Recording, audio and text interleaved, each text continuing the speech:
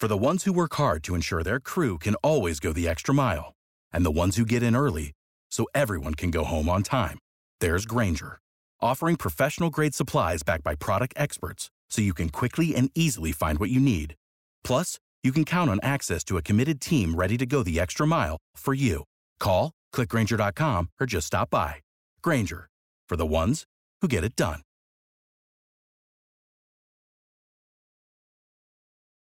This is Passion with Dr. Lori Petito and John Paul.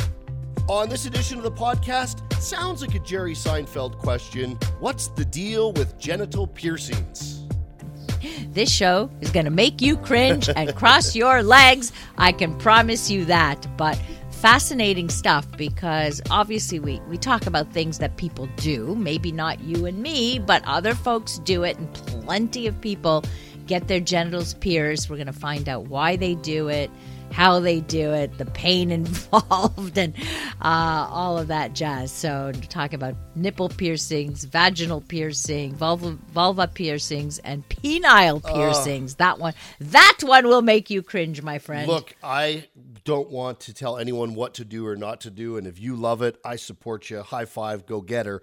All I can tell you is from where I sit, I have a hard time with like belly button piercings and even nose piercing and ear piercing. Not that I don't like them, just that I can't imagine getting like a hole put in my face or in my ears or in my belly button. Like, I struggle with that. Like, it kind of makes me go, oh, I don't think I could do that. So when you go to the nether regions, I'm going to put that to the power of two. I think this might be uncomfortable for me. To me, I worry about the pain. Yeah. More than I worry about anything else, it's the thought of the pain. Now, I have a couple of tattoos, and I can tell you getting tattooed where I got tattooed on my foot, that was freaking painful. And like to think about piercing an area, no, to me. But look, when you speak to the piercers, they'll tell you it's like seconds, right? The pain lasts only for seconds. But then the aftercare and like, to me, there's a whole lot of things. Anyway, we will talk to a professional piercer who will answer all of my questions. You will get the questions and you will be enlightened, or you will be, maybe you're into the piercing, you'll be like, hey, I'm glad people are talking about this to educate others that, you know, it's kind of cool, or it's not as scary as you think it is. So we're going to learn stuff. Yeah. That's what we're all about here. That in moments. Of course, if you go to our Instagram page, you can send us questions and comments and be interactive, and there's videos and there's a whole bunch of stuff. So make sure you give us a follow. Please do. Passion with Dr. Lori and John Paul on Instagram, and we're trying to, grow our community, so be part of it. We would love to have you there, and we love to answer your questions, so let's go to the mailbag. Love, sex, relationships. It can get complicated. We all have questions. Dr. Lori helps with the answers you need. And we start with this one. Dr. Lori, I'm a 58-year-old man, and although we never had marital issues, after 22 years together, she left me for someone else. I haven't so much as had lunch with a woman in over 5 years, ouch, let alone had sex. Masturbation relieves, but I long so badly, if not for a relationship, just a roll in the hay. Any suggestions? I've been on dating sites, it's not working. Prostitution is illegal, but what about escorts? I almost feel like I just need to cuddle up and have a little bit of sex. It's killing me at this point. I pray that you have some advice for this lonely situation. God bless, and many thanks. This is a tough situation for this poor gentleman who clearly has to grieve the end of his marriage to be able to move on. I mean, imagine being like, sometimes it comes out of left field, right? Yeah. So you're together 22 years and boom, person's gone. So I'm sorry for this person's loss for sure. But finding a partner, which I think this is what this guy wants, is a partner, not just somebody to have sex with, but he seems to want some level of companionship and intimacy, which frankly you're not going to get from an escort or a prostitute or a sex worker or whatever you want to call them. So that's just not going to happen. But it does require effort. If you want to meet somebody, it requires effort, and you have to keep at it. It's like finding a job, right? You don't just apply once and then sit back and chill. So getting out of the house, joining some activity groups. There are plenty of 55 plus kind of meetups and groups where they do activities together, where there's sporting activities or community activities or all kinds of stuff. You can volunteer. You can, take up yoga or dance classes or things where you're going to be in contact with other people who share similar interests. That is your best bet. Now, when it comes to, I'm not sure why you haven't been successful on the dating sites, because they work very well for most people. Pretty much everyone I speak to has met on dating sites. Sometimes it's the way you've presented yourself. Sometimes it's your profile. And sometimes it's worth kind of working with a dating coach to figure out what you may be doing wrong or what you can do to maybe attract more. And sometimes it's so based on just looks that it doesn't really give you the full picture of who you are, which is a problem on these sites. But if you just get involved in different activities, people get to know you as a whole person and not just what you may present physically. So I think that's really important. So I just want to reassure this guy that there are plenty of single or divorced or widowed women out there in his age category looking for good men to date. So just don't give up hope, okay?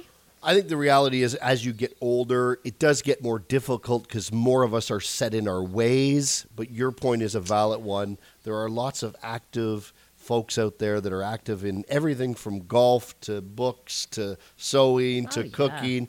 Find someone that you're compatible with in your interests. The rest will take care of itself. And ultimately, we're all looking to love and be loved, like most of us, right? So it's not that we can't find or that we're so set in our ways that nothing works. I find actually quite the opposite. Is the older you get, the less you are to focus just on looks, and the more open-minded you tend to be, at least talking to single people in their middle-aged and beyond. So I think there's a good chance he'll meet somebody, but he's got to go about it the right way. There you go. Also from the mailbag, Dr. Lori, I have orgasms while asleep and often repeating continuously to the point of pain.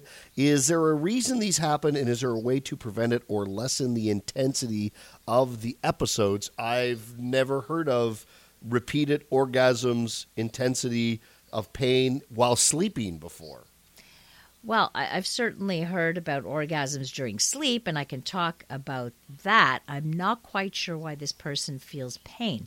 So during our deep sleep, like our REM sleep, there is an increased blood flow to the genitals, which can lead to sexual arousal. So if you throw in like a sexy dream or something like that, bingo, you get yourself a climax. So I'm not quite sure why there's pain unless there's congestion and the orgasm isn't happening. That could be a possibility. I read some studies actually that was interesting, that women who report nocturnal orgasms actually are women who have a lot of trouble having orgasms in real life. So, and if you think about it, kind of makes sense, right? Because a woman's orgasm is often related to what's going on in her head. So if she's very distracted or very stressed or other things are happening, it may be hard for her to focus on her pleasure. But at night, when she's not thinking about all that stuff, then her body is more relaxed, so she's able to reach orgasms more easily. And it's very much like a wet dream for guys. I think if guys understand that. So again, not sure why the pain is happening. The only hypothesis I can come up with on the spot is that maybe the orgasm isn't happening and she wakes up with a lot of congestion, like pelvic congestion. So maybe masturbating when getting up in the morning might help relieve that. Fascinating. We learned stuff. We love your questions, whether they're about sex, love, or relationships. You can send them to our socials, or of course, you can always go to drlori.com. passion for learning, life, and love. Coming up in Sex in the News, Florida is suggesting when it comes to sex education, there's something we just shouldn't say. It's a bit, that's a bit crazy as far as I'm concerned. We'll give you the details on that in moments. First, what's the deal with genital piercings? We are joined by Nico Manette. He's a professional piercer in Montreal, and he's here to talk to us about something I don't think anybody ever talks about, and that is not piercings in general, but genital piercings. This is a show about sexuality, so obviously my curiosity goes right there. Like, why the hell do people do this to their genitals? I think is my biggest question. What's the motivation, first of all? There's a lot of reasons people get their genitals pierced. A lot of them can range from just a way to reclaim your body after suffering, assaults or what it may be, just taking back control, aesthetic purposes, and obviously also for extra stimulation. There's a lot of different piercings that have different functionalities to them, we'll say, that do different things. So yeah, that's mostly the biggest reasons, I would say. All right. Well, we're definitely gonna go into that pleasure part of it, but historically, like, I know I've read into like the Prince Albert piercing, and that comes from literally Prince Albert from I don't know which century or whatever it was where he got some kind of piercing. Like, I'm not quite clear on the history of it and when people started doing this, and when I don't know when it became common. I'm guessing you do quite a bit of these. Yeah, they're unfortunately at my location, in my studio, they're not as popular as I would like them to be. Okay. But I still do quite a few of them, which is really nice. And as far as like the history behind them goes, piercings have been around since humans have been around, you know? Right. So there's just so much, so many different reasons why and facts and stuff, and it's difficult to keep track of everything. Right. Well, there's a long history is what I think, and a long history of body modification. So it's not it's just new, but somehow has become, I don't know if it's mainstream quite yet, but you're a professional in this, obviously trained in this. If you're getting trained in genital piercing, it means there's a demand. So clearly, So what are the different kinds of piercings for men? Well, for people with penises and testicles, there's a hell of a lot of different piercings that you can do on a penis, scrotum. You can do, Prince Albert, like you said, which goes through the urethra and comes out underneath the glands. You can do a reverse Prince Albert, which comes out the top instead. You can do an apidravia, which goes completely from top to bottom through the glands, an apilang, which goes side to side through the glands, a dido, which goes through like the ridge of the glands. Hey guys, it is Ryan. I'm not sure if you know this about me, but I'm a bit of a fun fanatic when I can. I like to work, but I like fun too. It's a thing. And now the truth is out there. I can tell you about my favorite place to have fun. Chumba Casino. They have hundreds of social casino style games to choose from with new games released each week. You can play for free anytime, anywhere. And each day brings a new chance to collect daily bonuses. So join me in the fun. Sign up now at ChumbaCasino.com. No purchase necessary. VGW Group. Void where prohibited by law. See terms and conditions. 18+. Frenum, which goes through like the frenulum of the foreskin. Jacob's ladder, which goes all the way down the shaft of the penis. You can do a hell of a lot of things. On the scrotum, you can pierce completely through, do transscrotal piercing. You can do just like a surface scrotal piercing, a guiche piercing, which is like in the actual gooch. And all of them serve different purposes, which is pretty neat.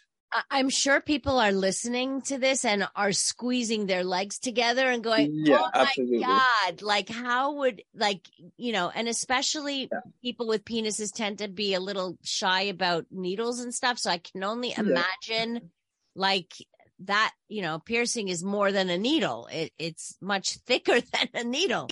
Yeah. They tend to be, especially with genital piercings, you want to go in a larger gauge, just because thicker is safer. Tends to heal a lot better too. So yeah, they're pretty chunky needles. They can be very intimidating, but I always tell my clients, regardless of the piercing, whether it is a genital piercing or just an earlobe or a nostril, it's a piercing. It hurts for a second and it's over, and that's it. For a second, really? Yeah.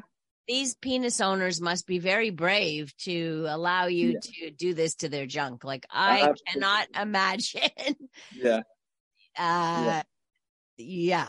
So let's talk about, for penis owners, the benefits in terms of arousal. How does it increase arousal? What does it do for them personally?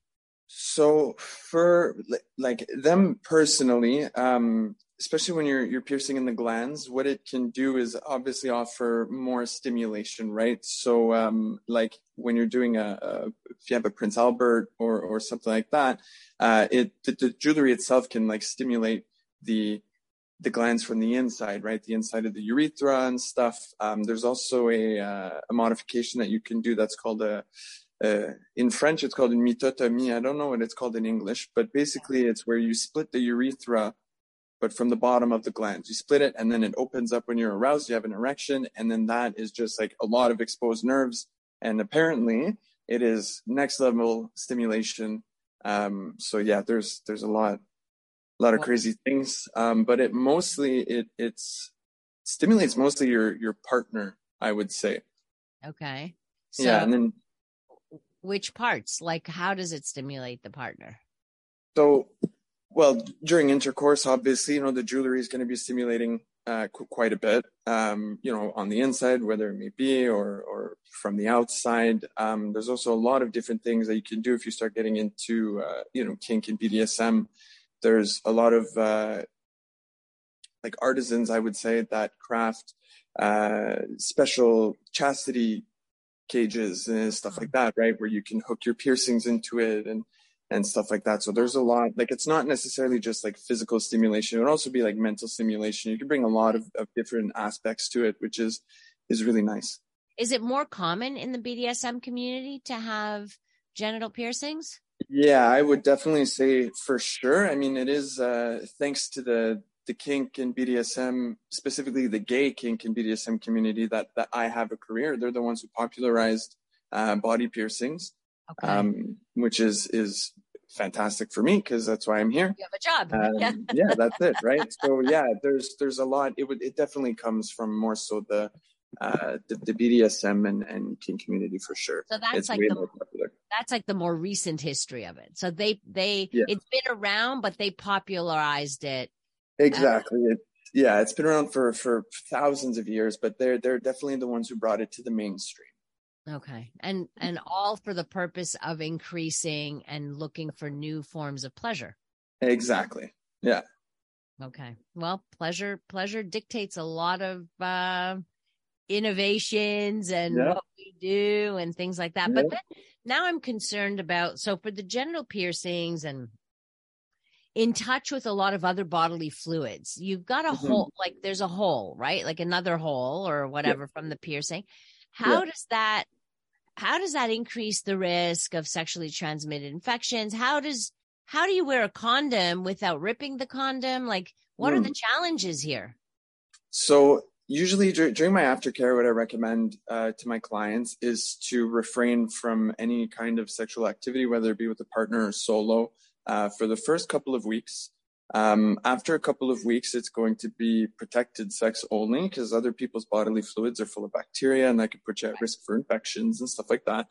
And then once everything is nice and healed, because depending on the piercing, but genital piercings tend to heal fairly quickly because it's such a vascular area as well, right? But as far as condoms come into play, stuff like that, a lot of them are fairly durable, and depending on the style of jewelry you have as well, it's not necessarily something that you need to worry about so much. It's a lot of trial and error as well. But I would say, like, once the piercing is completely healed, it doesn't increase your risks of STIs or anything like that either. It's just No, once it's healed, it's just another orifice. No big deal. Another orifice you have to worry about. But you said the word vascular, and then all I'm picturing is Nico bent down over a penis and it's splurting blood everywhere as you're putting the thing in. How do you deal with that? You just kind of fucking take it as it comes, you know. It does, depending on the piercing too. They do tend to bleed, especially when you're piercing in the glands and stuff. They can get pretty bloody. So I always warn my clients ahead of time, you know, don't wear your favorite pair of underwear if you're coming to the appointment, because there's a good chance you can get them stained, you know. How many people pass out? Honestly, funny enough, it's in my experience, it's mostly the people that are like watching, like the companions coming along for moral support. They're usually the ones that pass out, to be completely honest with you. I think I can count on, you know, I've been piercing, this is my 7th year, and I think I can count on 2 hands how many people getting pierced have actually passed out on me, you know? Right. So a question here. Do you pierce when erect or pierce when flaccid? So, I mean, I would be incredibly impressed if somebody could stay erect during such an anxious and nerve-inducing moment. You know what I mean? But, you know, if it happens, I'll pierce it erect, whatever. You know? It doesn't matter. It doesn't affect the work at all. No, I mean, I've never encountered that, to be honest. Like I said, you know, with the nerves and the anxiety, I've never seen that happen. Yes, ED induced for sure. No question about it. Does anybody ever get turned on after or aroused? Like, because it's a whole new sensation, right? Yes, for sure. I would say in my experience, it's mostly when I'm piercing vulvas. Let's say a VCH, for example. It's so that's vertical clitoral hood piercing. Okay. And so that piercing goes through the hood vertically. And the jewelry sits and rests directly on the clitoris. So that the purpose of that piercing is for extra stimulation. So usually after that, you know, the client will hop up off the table after the piercing is done, and you kind of see them like, oh, you know, what's this new kind of feeling? You know, it's kind of funny. And then you got to get used to that. It's nonstop stimulation. So yeah. Well, yeah. And, you know, there's actually a condition called persistent sexual arousal disorder, and women like hate it because they're in a constant state of arousal and they're constantly feeling like they have to do something to relieve the congestion. So do women ever come back and say, okay, take it out? This is just too much stimulation for me? I've never had that happen. I would not be surprised. I would not be surprised if my cat's going crazy. Sorry, presuming. Okay. Yeah, I would not be surprised if it's happened to other piercers, but me, I've never encountered that. Okay.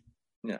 What other piercings do women come after? So you have the clitoral piercing. What else do they pierce? So yeah, there's a lot that you can pierce on a vulva as well. You can do a Christina piercing, which is right on the mound. Essentially, it's kind of very similar to a navel piercing, but for a vulva. So it's right at the very top, goes on the mound, and then you can do a horizontal clitoral hood piercing. You can do VCH, as we already mentioned, triangle piercing, which would also go through the hood, but behind the shaft of the clitoris. And so that's done with the ring. And what that does is when the person is aroused, obviously, you know, their clitoris will get engorged, and then that adds pressure. So it's extra stimulation that way. You can do dukes, which would be 2 hood piercings on either side of the clitoris. You can do labia piercings, whether it be minora or majora. There's a hell of a lot of different things to Princess Albertina. That's interesting. Princess Albertina. I never heard that one before. That one's pretty intense. That one's through the clitoris itself. So the Princess Albertina would go through the urethra and out of the vagina. It's really, really intense. Personally, it's not really something I would attempt. it's really it's incredibly intimidating and scary. So if a client were to come in and ask me for that piercing, I would definitely refer them to someone else with like at 10 plus years experience at least. Right. Isn't there like big danger? Like, what are the risks? Because not everybody heals the same way. You're dealing with very delicate and also people's parts that they need and would like hate you forever if you messed it up. So 100%. So that's why it's always really important to research your piercers, and talk to them, do consultations, stuff like that.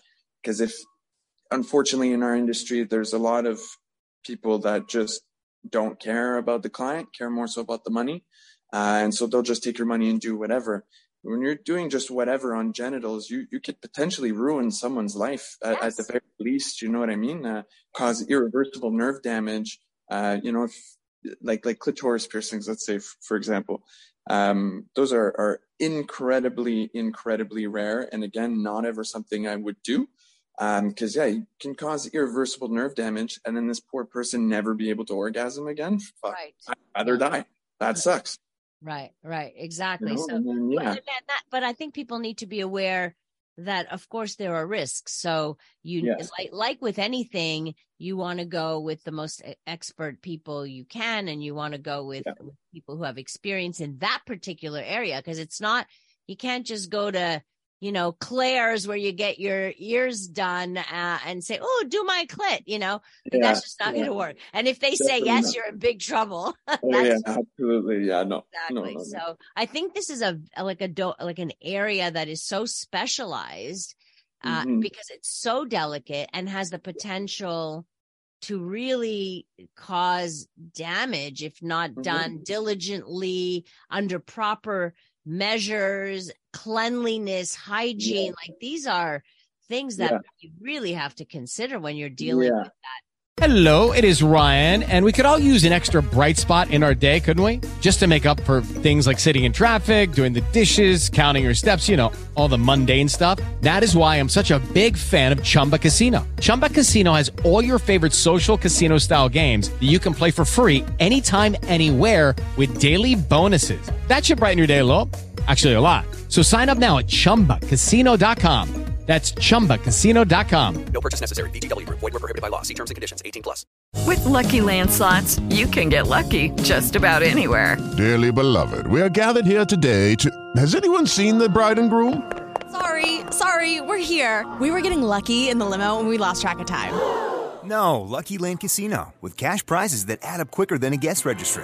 In that case, I pronounce you lucky. Play for free at LuckyLandSlots.com. Daily bonuses are waiting. No purchase necessary. Void where prohibited by law. 18+. Terms and conditions apply. See website for details.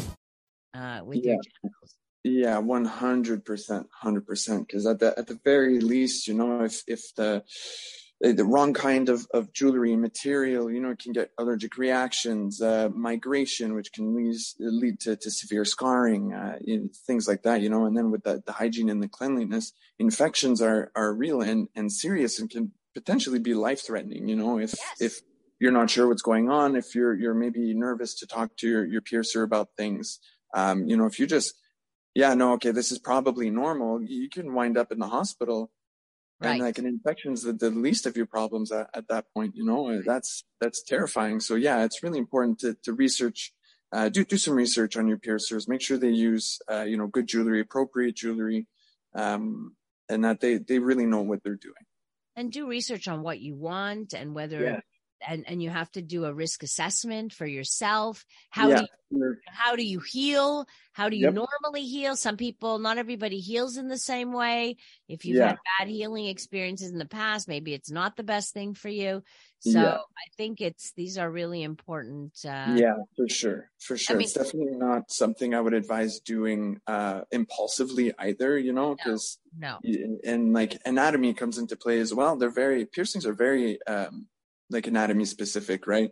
So if your anatomy isn't necessarily suitable for the piercing that you want, like just be prepared to have a backup plan.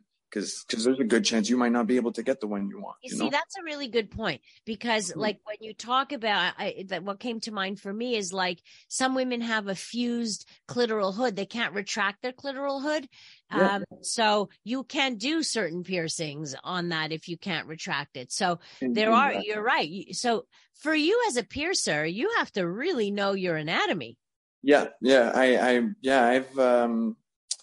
I've taken a lot of like courses to further my knowledge and my techniques and stuff like that. Fortunately enough, in our industry, there's a lot of really, really amazing piercers that offer extra classes, different techniques, things like that, which is really nice. And I'm always wanting to take those classes because our industry is continuously evolving. I would like to evolve with it. And I've said since I started piercing, the day I think I know everything about piercing is the day I need to stop piercing.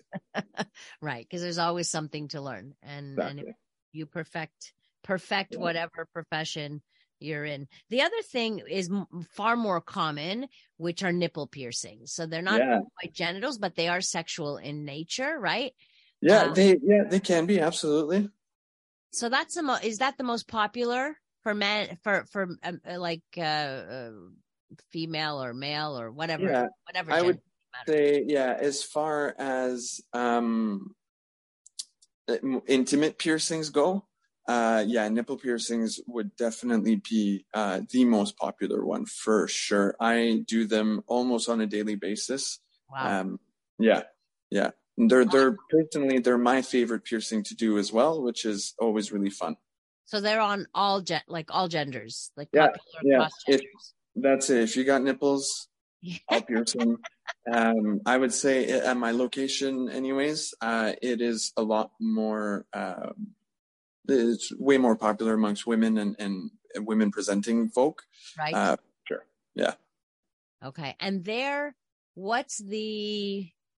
so it increases sensation. Like is it the look? Is it the aesthetics of it? Like what is the driving force? Yeah. So that's actually a really good question. So one of the reasons why it's my favorite piercing, probably the main reason why it's my most favorite piercing to do, is because usually, in my experience anyways, it's the one that's the most meaningful for people, especially with women.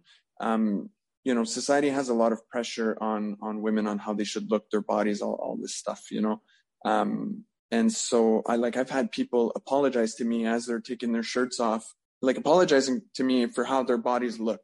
Wow. That's fucking heartbreaking. Yeah. Every single time. And so a lot of people come and get their nipples pierced because they're unhappy with how their bodies look. And the nipple piercings are a lot cheaper than a breast augmentation or a reduction or a lift or whatever, So if slapping a piece of metal through your nipples is what's going to get you to love yourself, then I'll help with that. That's amazing. Right. Another really good one is people with inverted nipples. It can, you get them pierced, and then now your nipple will no longer be inverted. It'll be sticking out continuously, which is which is really cool. So I've done a hell of a lot of those too. Definitely for aesthetic purposes, they look fantastic no matter what. But definitely a handful of the clients I've pierced have been for the pleasure. They can absolutely increase sensation. And then again, if you get into the BDSM and kink stuff, it can be a really great add-on for nipple play, whatever you're into, whether. I remember seeing Fakir, Fakir, he's the suspension guy. Through nipple piercings would be like suspended, like in midair. I thought, whoa, this guy is like intense. That was quite fascinating. So yes, also used within the BDSM community. How safe in terms of rates of infection and things like that? So no matter what the piercing, there's always going to be a risk of infection, and it won't be from my end because I'm very I'm very knowledgeable in terms of bloodborne pathogens and very meticulous with my cleanliness and stuff. But like any kind of wound, because it is an open wound at the end of the day, there's always going to be a risk of infection. But I always tell people, as long as you follow my aftercare instructions, everything should be fine.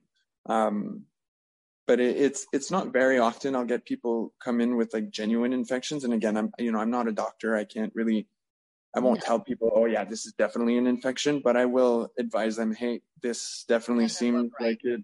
Yeah. So at this point, you should go see a doctor, get some antibiotics and stuff. But if that's the case, the piercings can be saved. It's okay. Just going to be really uncomfortable and probably a little bit painful for the first couple of days until the antibiotics kick in, and then you're good to go. Great. Well, we certainly learned a lot today. A lot. Quite eye-opening, and you're extremely knowledgeable. Nico, for our listeners who are in Montreal, do you want to give your place a plug of the place you work at? Yeah, for sure. So the studio I work at, I'm the head piercer at XS Tattoos and Piercings in Pointe Claire. We also have 3 locations. We have one downtown Montreal at Crescent and de Maisonneuve, Pointe Claire, as I mentioned, and in Terrebonne as well.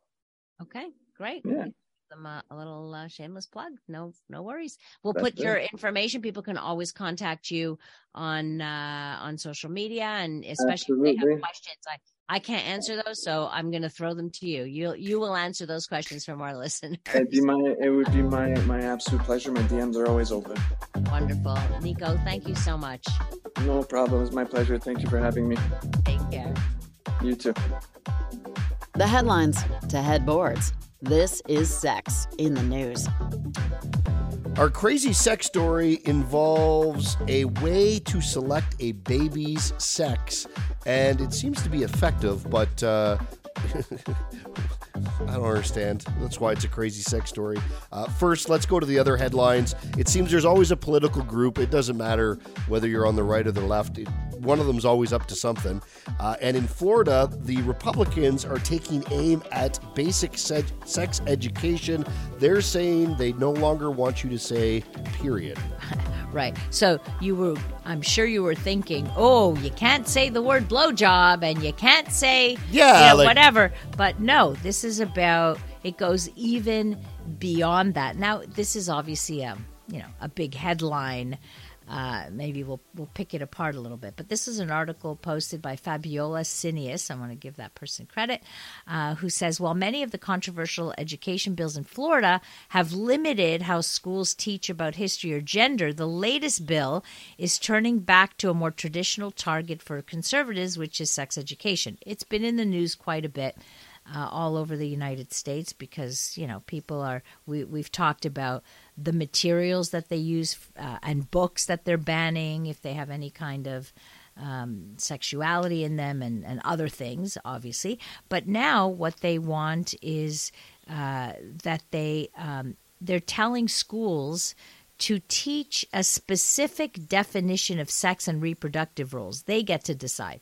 So this follows the other laws like the Don't Say Gay law and the Stop Woke Act that basically restricts what teachers can talk about in the classroom.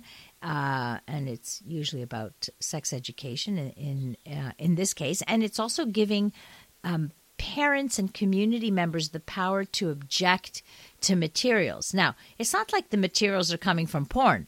We're talking about all over Canada, the U.S., there are standards, there are committees, there are organizations that provide comprehensive sex education tools and materials. I mean, I'm involved in one in Quebec that we provide those kinds of materials and tools. So it's not like coming from anybody. These are educated people who know about what kids need developmentally and all of that stuff. But what they're prohibiting now is that they only want sex education to be taught, I believe, from grade 6 on or grade 7 on, something like that.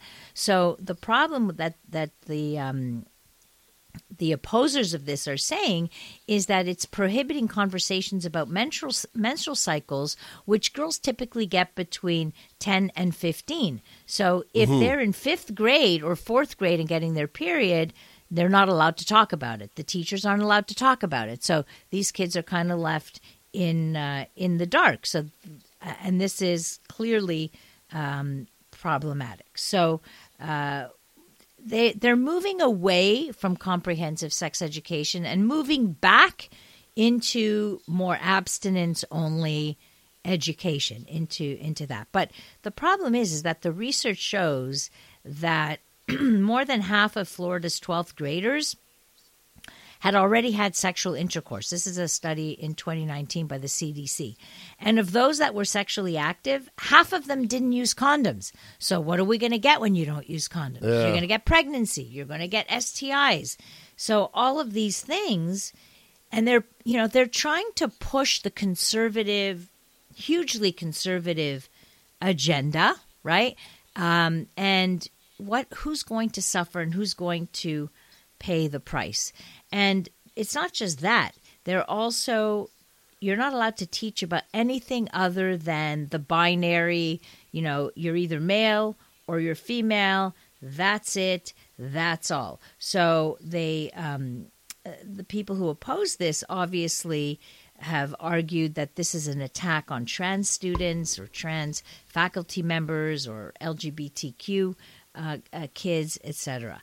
And this is it's problematic. So yes, this article talks about not saying the word period, but that's just one example of what happens when you restrict any kind of sexual health information to only the higher grades, and you don't talk about it to kids who are going through puberty. So, girls can go through puberty at 10 years old, and they're not getting the information. So I think the worry here is, how far is this going to go?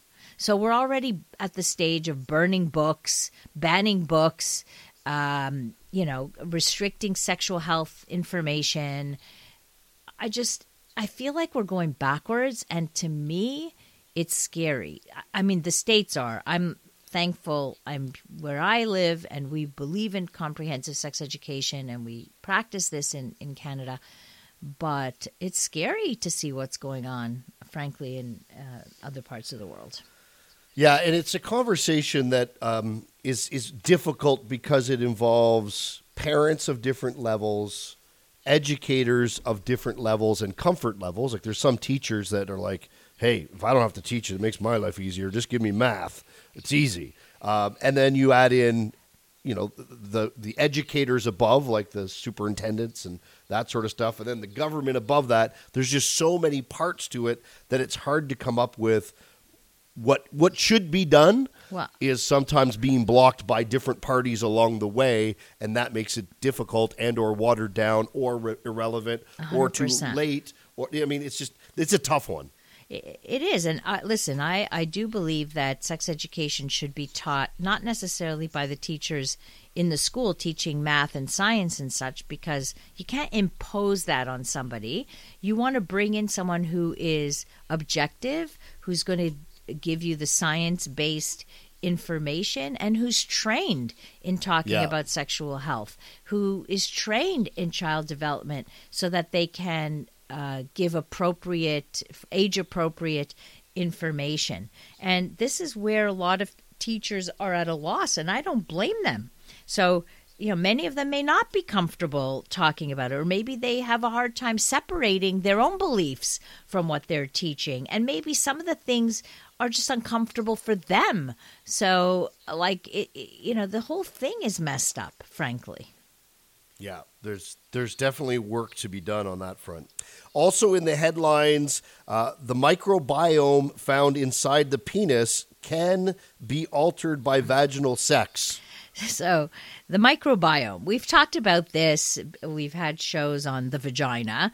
And when we think of microbiomes, we think of the vaginal environment, right, which is made up of a bunch of bacteria. Bacteria is not a bad word, by the way. Some bacteria is no good, but, there's all kinds of bacteria. So that's the microbiome. But now research has found that the male urethra, which is the tube that goes through the penis and where urine exits the body, it also has an array of bacteria. Some of it is just there, and some of it is picked up during vaginal sex. And that's the interesting piece here. So there was Indiana University School of Medicine was looking at men's urethra. So men had to volunteer to have their urethras swabbed, again, maybe a leg crossing thought for many guys, but they did detect bacteria, 2 different bacteria. They detected ones that live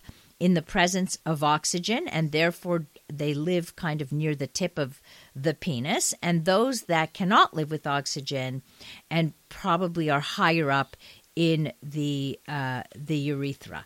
So what they found in one group was that they found that it was dominated by bacteria that are often disrupted in the condition called bacterial vaginosis, which is happens in women when a woman's vagina's microbiome gets out of sync. Then there's an unusual vaginal discharge. Sometimes this is how women complain: itchy, smelly, all of that stuff.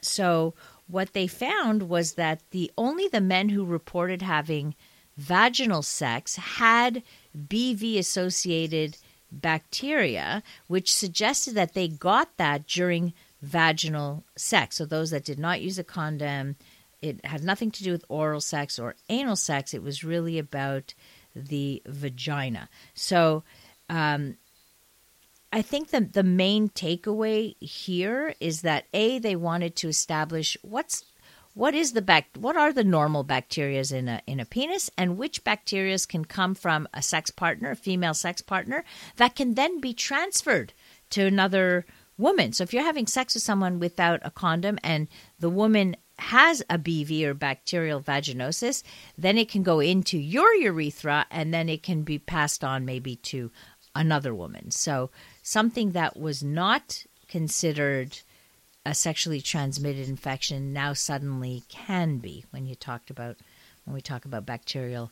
vaginosis. So just an interesting little piece of science. Mm-hmm.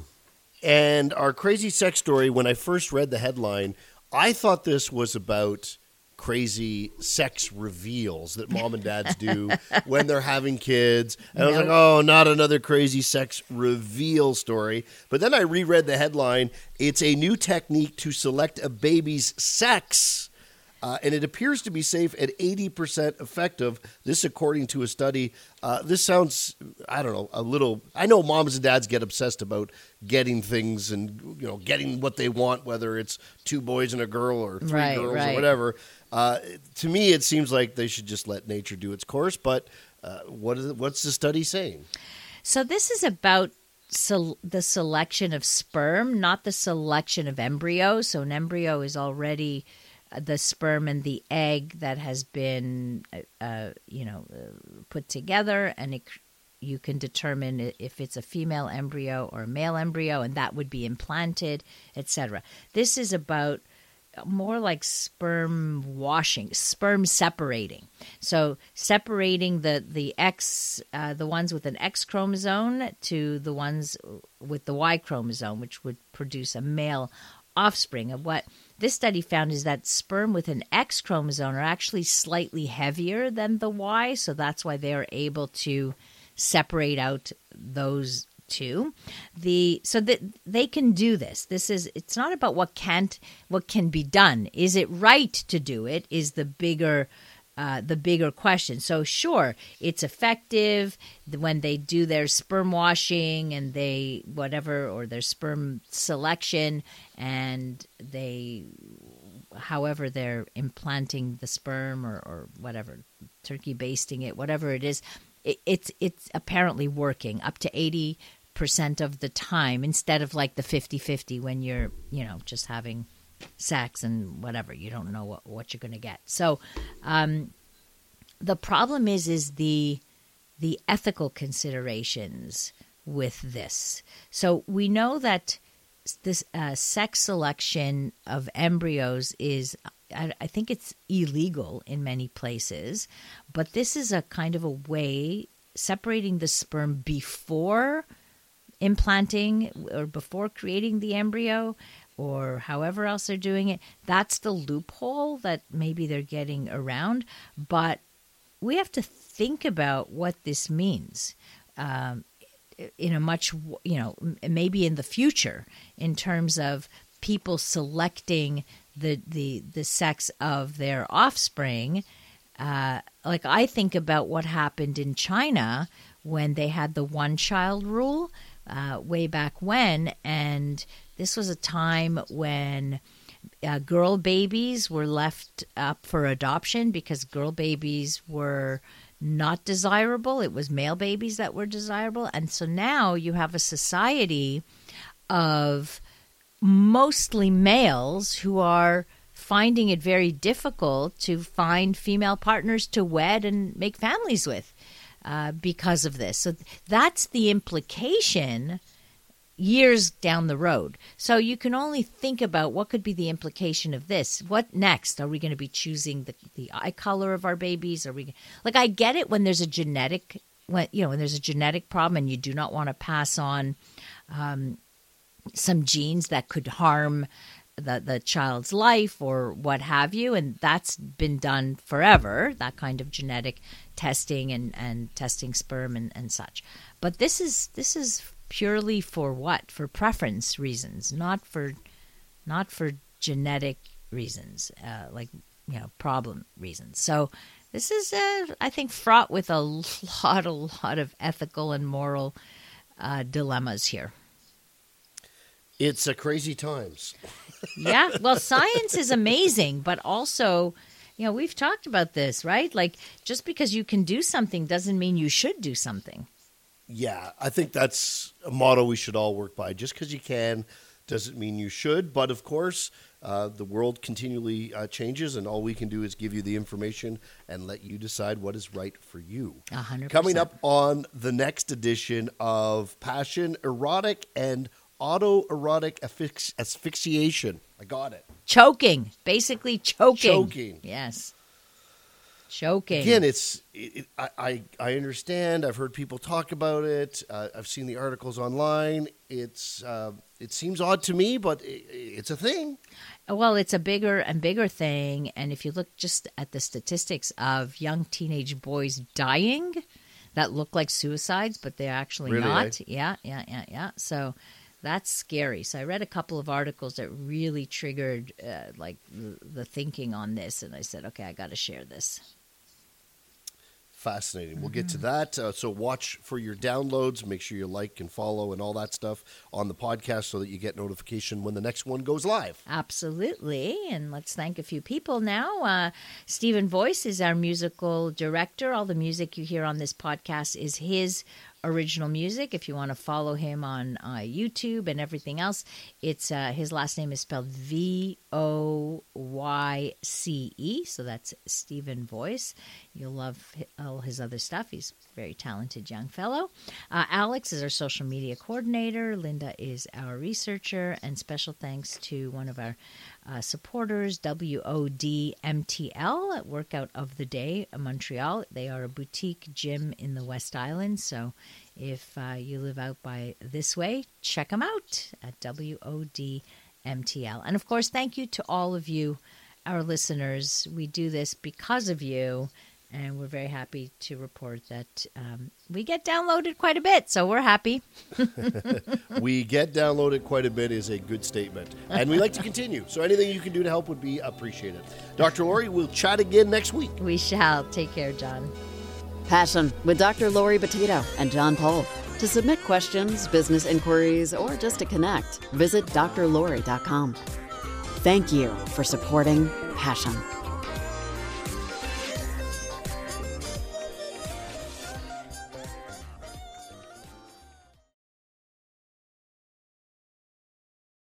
With the Lucky Land Slots, you can get lucky just about anywhere. This is your captain speaking. We've got clear runway and the weather's fine, but we're just going to circle up here a while and get lucky. No, nothing like that. It's just these cash prizes add up quick. So I suggest you sit back, keep your tray table upright, and start getting lucky. Play for free at LuckyLandSlots.com. Are you feeling lucky? No purchase necessary. Void where prohibited by law. 18+ terms and conditions apply. See website for details.